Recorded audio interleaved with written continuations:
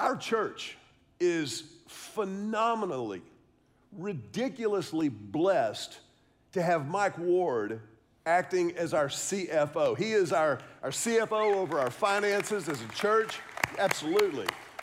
And Mike has a really, really broad range of experience in the business world, in finance, in banking, in technology, in marketing. And all of these experiences give him such an incredible expertise to help us manage the financial resources that God entrusts to us and wants to see us use for his purposes. So we're incredibly blessed to have Mike and his wife, Lori, and their girls, Mason and Blake. But I don't know if you've noticed this or picked up on this. If you hear Mike speak, you may have noticed he's not from around here. And I don't think he mentioned it per se, but he's actually from Canada, eh? And it's great. Whenever Mike tells you that he's going out, he's not going out. He's going ooh. And he'll never tell you what he's talking about. He's going to tell you what he's talking about. And that's just kind of how he rolls. I remember one time last winter when it got really, really cold, it got into the 40s, Mike walked into the office and he had on this ski cap that I'd never seen before. We don't do things like this in America. And I go, Mike, what is that on your head? He goes, oh, it's a toque. You put a toque on your head? It's a Canadian thing. I don't know. As a matter of fact, Mike is so Canadian, he came to the United States to play hockey in college at Liberty University in Virginia. That's how Canadian he really is. Now, I told you that to tell you this. Mike and his wife, Lori, in 2 years, if they choose to, they could apply for dual citizenship. Their residence is here in the U.S., obviously, but their citizenship is still in Canada. Now, dual citizenship would give them kind of a foot in both camps, if you will.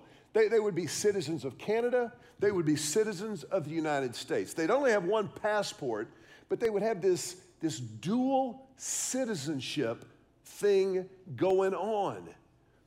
And I thought about Mike as we wrap up this series, Clarity in the Chaos. The idea of dual citizenship is actually exactly what it means to be a Christ follower in this world. If you go by the name follower of Christ, Christian, then you have dual citizenship. This idea of dual citizenship actually, I think, is the perfect place to land this series. Over the last few weeks, I think you'll agree, we've kind of waded into and dived into some shark-infested deep waters. Worldview, truth, belief systems, all the things that we've talked about over the last few weeks. And if you're not careful, you could get so wrapped up in the minutia of these conversations that they could become all-consuming. I want to ask you just a quick question. This is just a curiosity question. This is not a scientific sample. How many of you are ready for the election to be over? I just thought I'd ask the question this morning, asking for a friend. I noticed we used to refer to election day. It's now election month. And it's become just all-consuming for some people. Can I tell you that this week, my dual citizenship helped me personally not be consumed by the news and the election and what's going on and recounts and all that other stuff that I hear is going on out there in the world. This idea of dual citizenship is actually a gift from God. It's this tension that always exists in the life of a Christ follower between heaven and earth. It's the tension that Jesus gave voice to when he said, this is how you should pray. Our Father in heaven, your kingdom come, your will be done on earth as it is in heaven. This this tension between heaven and earth. And I know you may be thinking, I don't need any more tension in my life. Take the tension away, por favor. But may I suggest to you that this tension is actually a gift. This tension is actually the bringer of balance. This tension between heaven and earth in the life of a Christ follower it's a harbinger of health. It is the purveyor of peace in this world.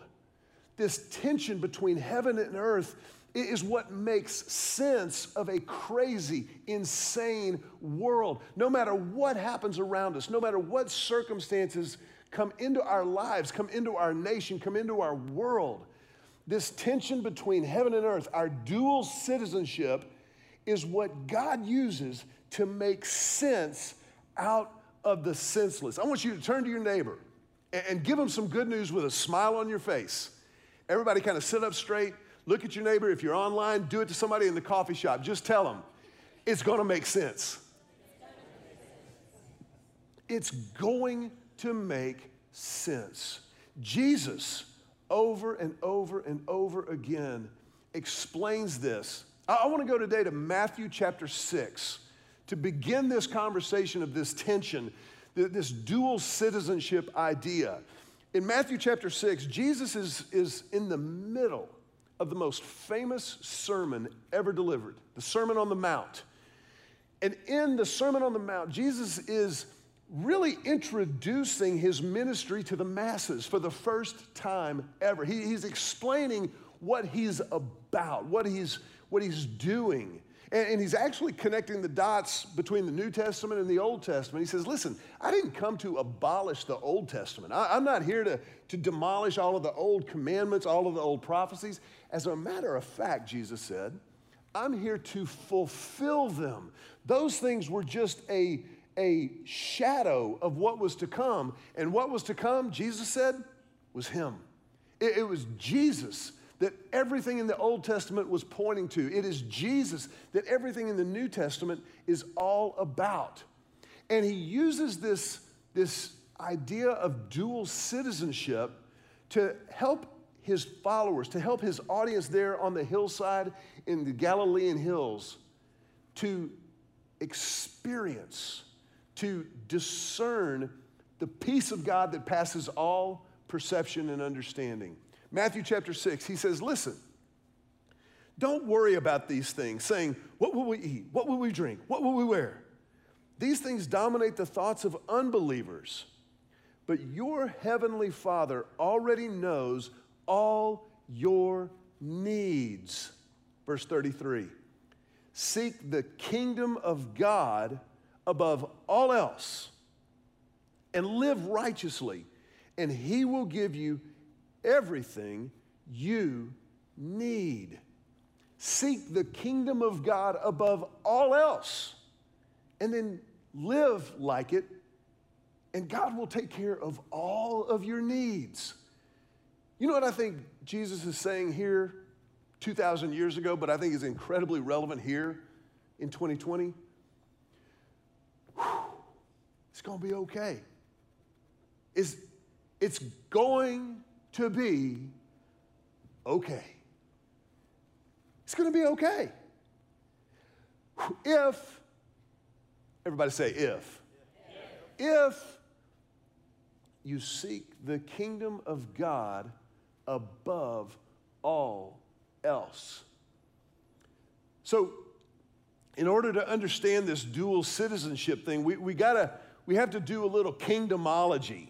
We have to understand what this kingdom of God thing is all about, because it's a phrase that if you've been around church or you've dug into the Bible at all, you may have seen it or heard of it. It may be a brand new concept to you, but it is critical to our understanding of how to live as followers of Christ, to understand the kingdom of God. I've got a really good friend in the Northwest, in the Seattle area, Kevin Gerald. And Kevin's very astutely identified 4 things that have to be present for a kingdom to exist. Any kind of kingdom anywhere in the world. You have to have a king. There's got to be somebody who is functioning as the king. There has to be territory, there has to be a government, there has to be a functioning government, and there have to be citizens. You have to have a king, a territory, a government, and citizens. And the kingdom of God is no different. Our king in the kingdom of God is Jesus. He is the King of Kings. He is the Lord of Lords. The government is the authority of God. It is what he has given us biblically. It is his leading. It is his personality. It is his power and authority. The territory is right here.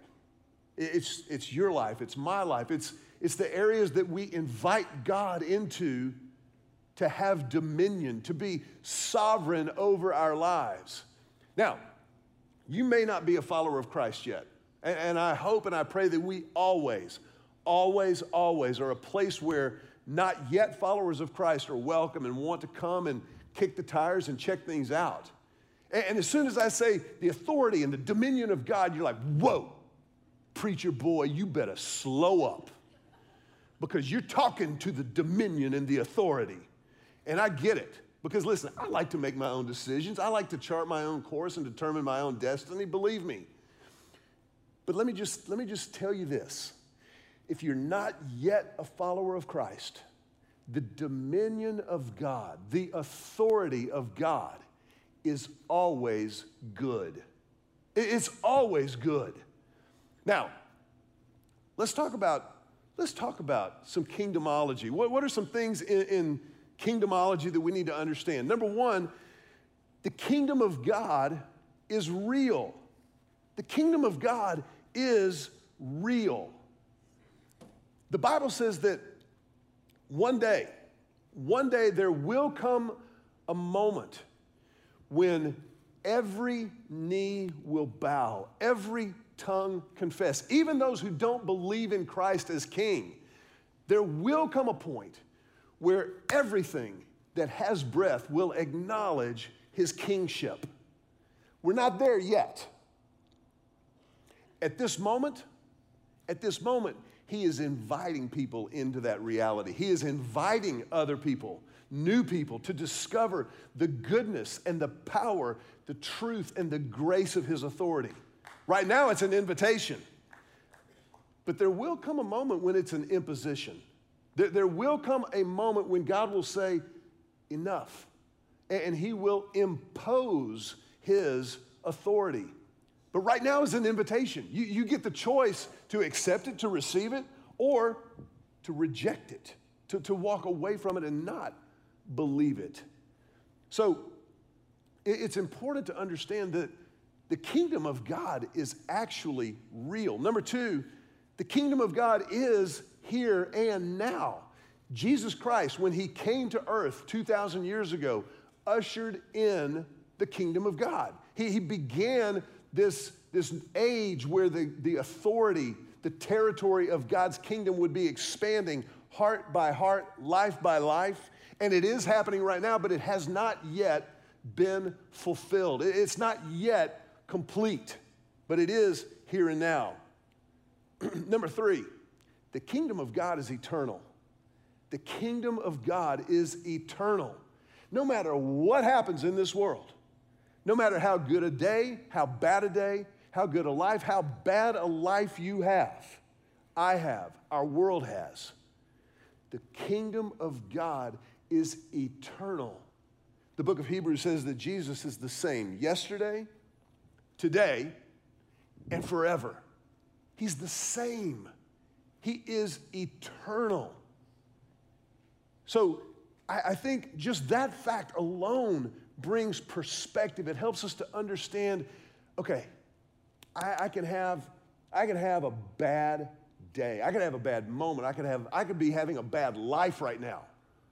But the kingdom of God is eternal. The kingdom of God will eclipse the here and the now. Number four, the kingdom of God is costly. The kingdom of God costs. It's not something to be taken lightly. When you ask, what does it cost? Just everything.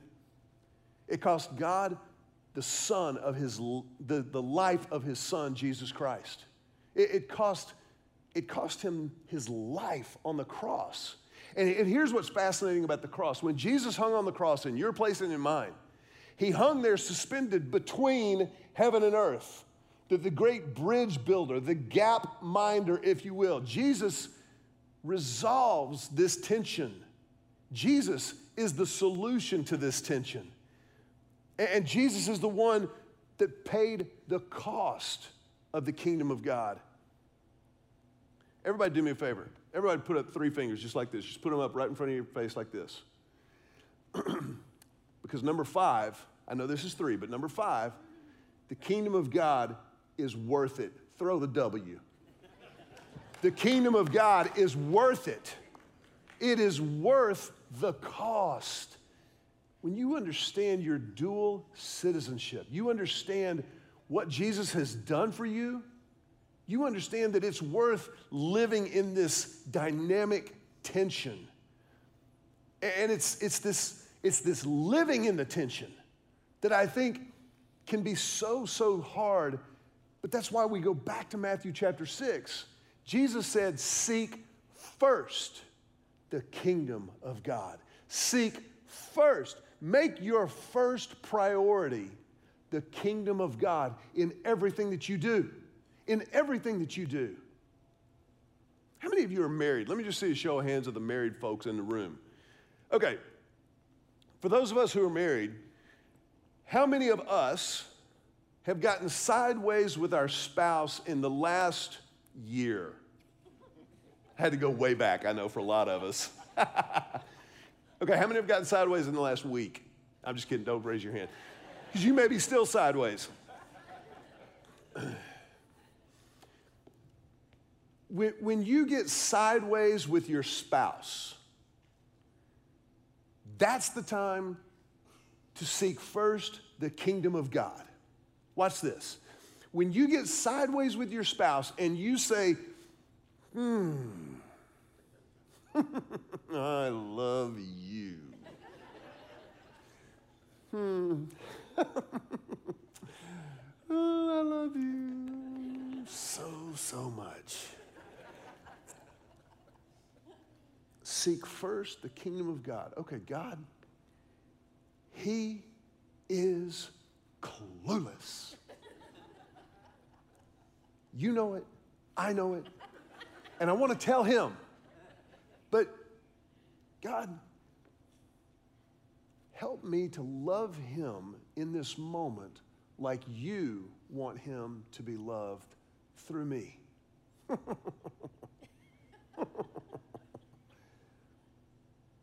Seek first the kingdom of God and live righteously, and He will give you everything you need. Seek first when you're in school this week as a student and you're not ready for the test, hypothetically, and you can see the paper of your classmate who you know studies. In that moment, seek first the kingdom of God, the authority, the rule of God in your life, and live righteously, and He will give you everything you need. The book of Philippians speaks directly to what this looks like. Philippians chapter 1, verse 27. Above all, again, Jesus said, seek first. Paul, inspired by the Holy Spirit of God, says, above all, you must live as citizens of heaven, conducting yourselves in a manner worthy of the good news about Christ, the gospel. Then, whether I come to see you again or only hear about you, I will know that you are standing together with one spirit and one purpose, fighting together for the faith, which is the good news. Philippians 1:27, number 1, how to live kingdomology. It's one thing to know about it. It's one thing to recognize it, but it's entirely another to walk it, to actually make it a reality. Number 1, remind yourself where you're from. Remind yourself where you're from. As a follower of Christ, we do not wage war as the world wages war. We don't use the same tools that the world uses.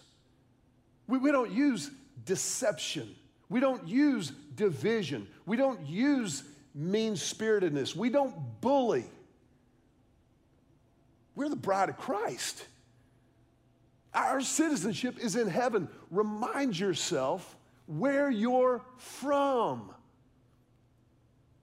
The night before I left home to go to college, I grew up in Houston, was coming here to the University of Texas. I'll never forget, my mom came upstairs into my room. I was loading the car. We were going to leave the next morning. And my mom walked into the room, and she said, I just want you to know, I love you and I believe in you. And then she said this. She said, remember who you are. Remember who you are. And so for the next 5 years, I never made a mistake in college.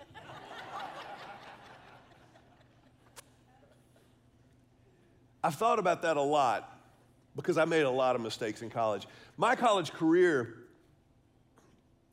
I didn't party a lot. I really didn't. I didn't party at all, really. But the mistakes that I made, without exception, happened when I forgot where I was from. They happened when I wasn't sure of who I was. As a follower of Christ, you have been bought and paid for by the King of Kings and the Lord of Lords. Remember where you're from. Remember where you're from. And number two, act like it. Act like it. If you're a follower of Christ, I've said this before, if you're a follower of Christ and you steal office supplies or you cut corners at work, don't tell anybody you go to church here. Remember where you're from and act like it. Live in a manner, conduct yourselves in a manner worthy of the good news about Christ. Now, you can also go so far to the other extreme that you're so spiritual that you're just walking on clouds, man. Whew. I like what Oliver Wendell Holmes Sr. said. He said, some people are so heavenly minded that they're no earthly good. Don't be that guy or girl. Remember where you're from and act like it. Number three, stand together. Stand together. Man, it's amazing to me the power of the church, the bride of Christ, the community of faith, standing together. What did Paul say? Together with one spirit and one purpose. We're together, even if you have to be online. But man, when we come together, I do. It's so funny. Every week we see a few more people, a few more people, a few more people. And it's like, yeah, we're doing this thing, man. We're relaunching a church. Here we go. We're standing together for the most part. But we're doing it. Hebrews 10:24. Let us consider. Let's be intentional and deliberate and mindful of how we may spur one another on toward love and good deeds. Stand together with one spirit and one purpose. What's our spirit? What's our purpose? The very last thing he says. Number 4, tell people about Jesus. Tell people about Jesus. That's why you're here. That's why I'm here. He says, together with one spirit and one purpose, fighting together for the faith. Listen, may we all be as passionate about Jesus as we are our politics. I'm telling you, so many of it, man, you need to spend as much time online leading people to Christ as you do arguing for your political convictions. Please. At the most, we're talking about 8 years of somebody. But we're talking about eternity. I said last week, we've never endorsed a candidate or a party. We don't. Because what we're about, and I say we, the bride of Christ, is bigger than politics. Politics is temporal. It's important. It's important. I'm not saying it doesn't matter. It matters. But in God's economy, the determining factor has nothing to do with politics or race or privilege or any of it. The determining factor in people's lives is lost and saved. That's why we're here. You want to change the world? Lead people to Jesus. Jesus changes hearts. This is about eternity and where people spend it. You want to donate to campaigns? That's fine. That's not, yeah. Awesome. But we're talking about eternity, which is, again, why you can kind of step back from the madness and the insanity and just kind of let it happen. You don't have to ride that pendulum.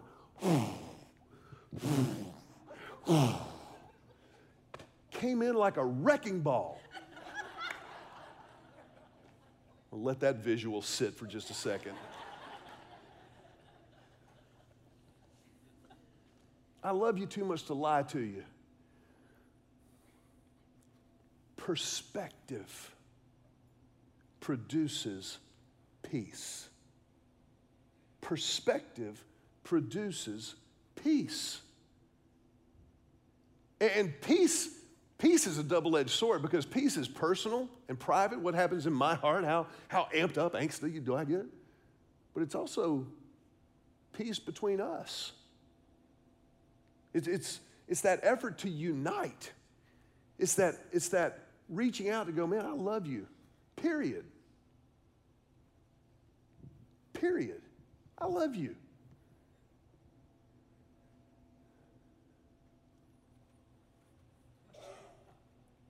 Philippians 3:18. Paul's wrapping up this letter to the church in Philippi.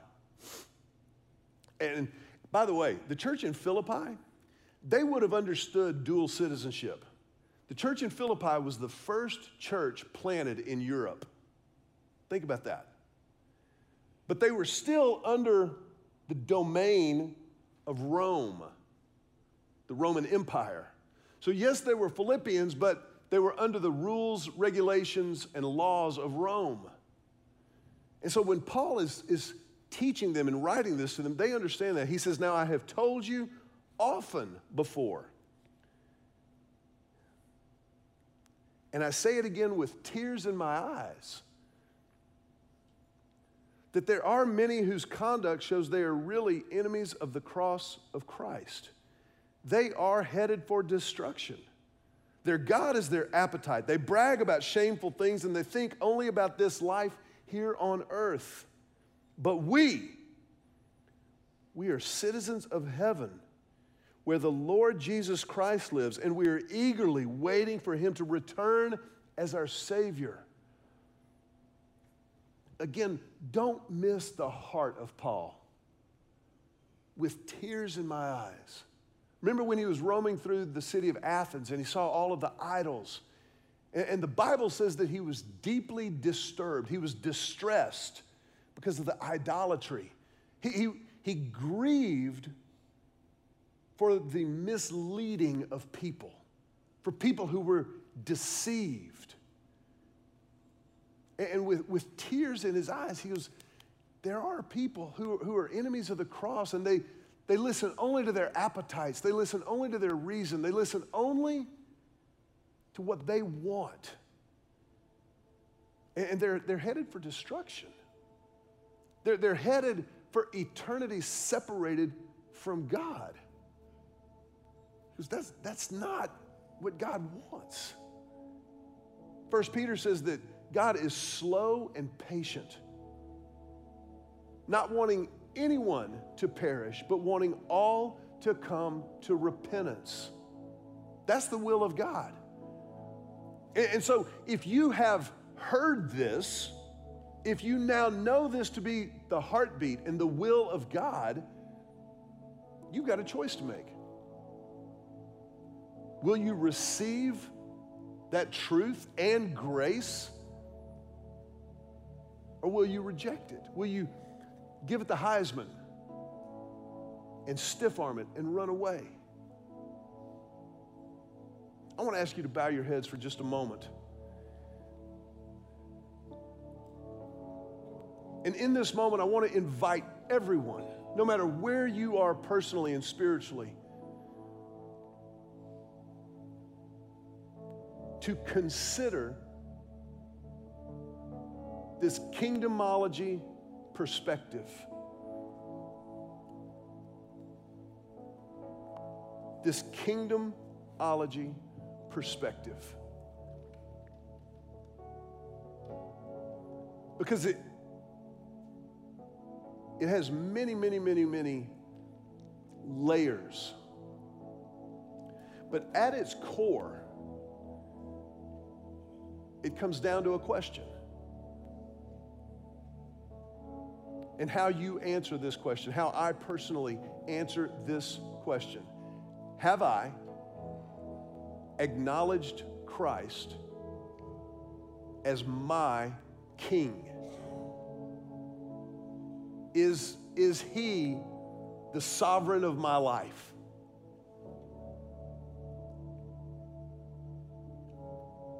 That's the bottom line. If you're here today and you have made that choice, led by the Spirit of God, then I want to invite you to be praying with everything that you've got. For a friend, for a family member, maybe somebody sitting close by. But if you're here today or maybe watching online and you've never chosen to respond, to recognize the authority and sovereignty of Christ as King, then as a church, we want to give you the opportunity to do that right now. To pray, to begin this relationship with God. To begin to live in this eternal and here and now perspective. If that's you, then just silently right where you are, pray something like this in your own words. Just say, Jesus, I need you. I need you. In this moment, I recognize that you are the King of Kings. You are sovereign. And Lord, I invite you to be sovereign in my life. I invite you to be the Lord of my life. And I will follow you. Lord, I confess my sin to you, all of it, holding nothing back, in order to receive your forgiveness, your grace, and truth.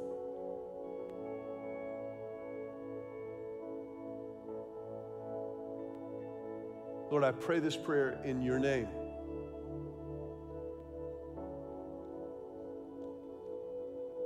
For just a moment, if you would, remain with your heads bowed, your eyes closed.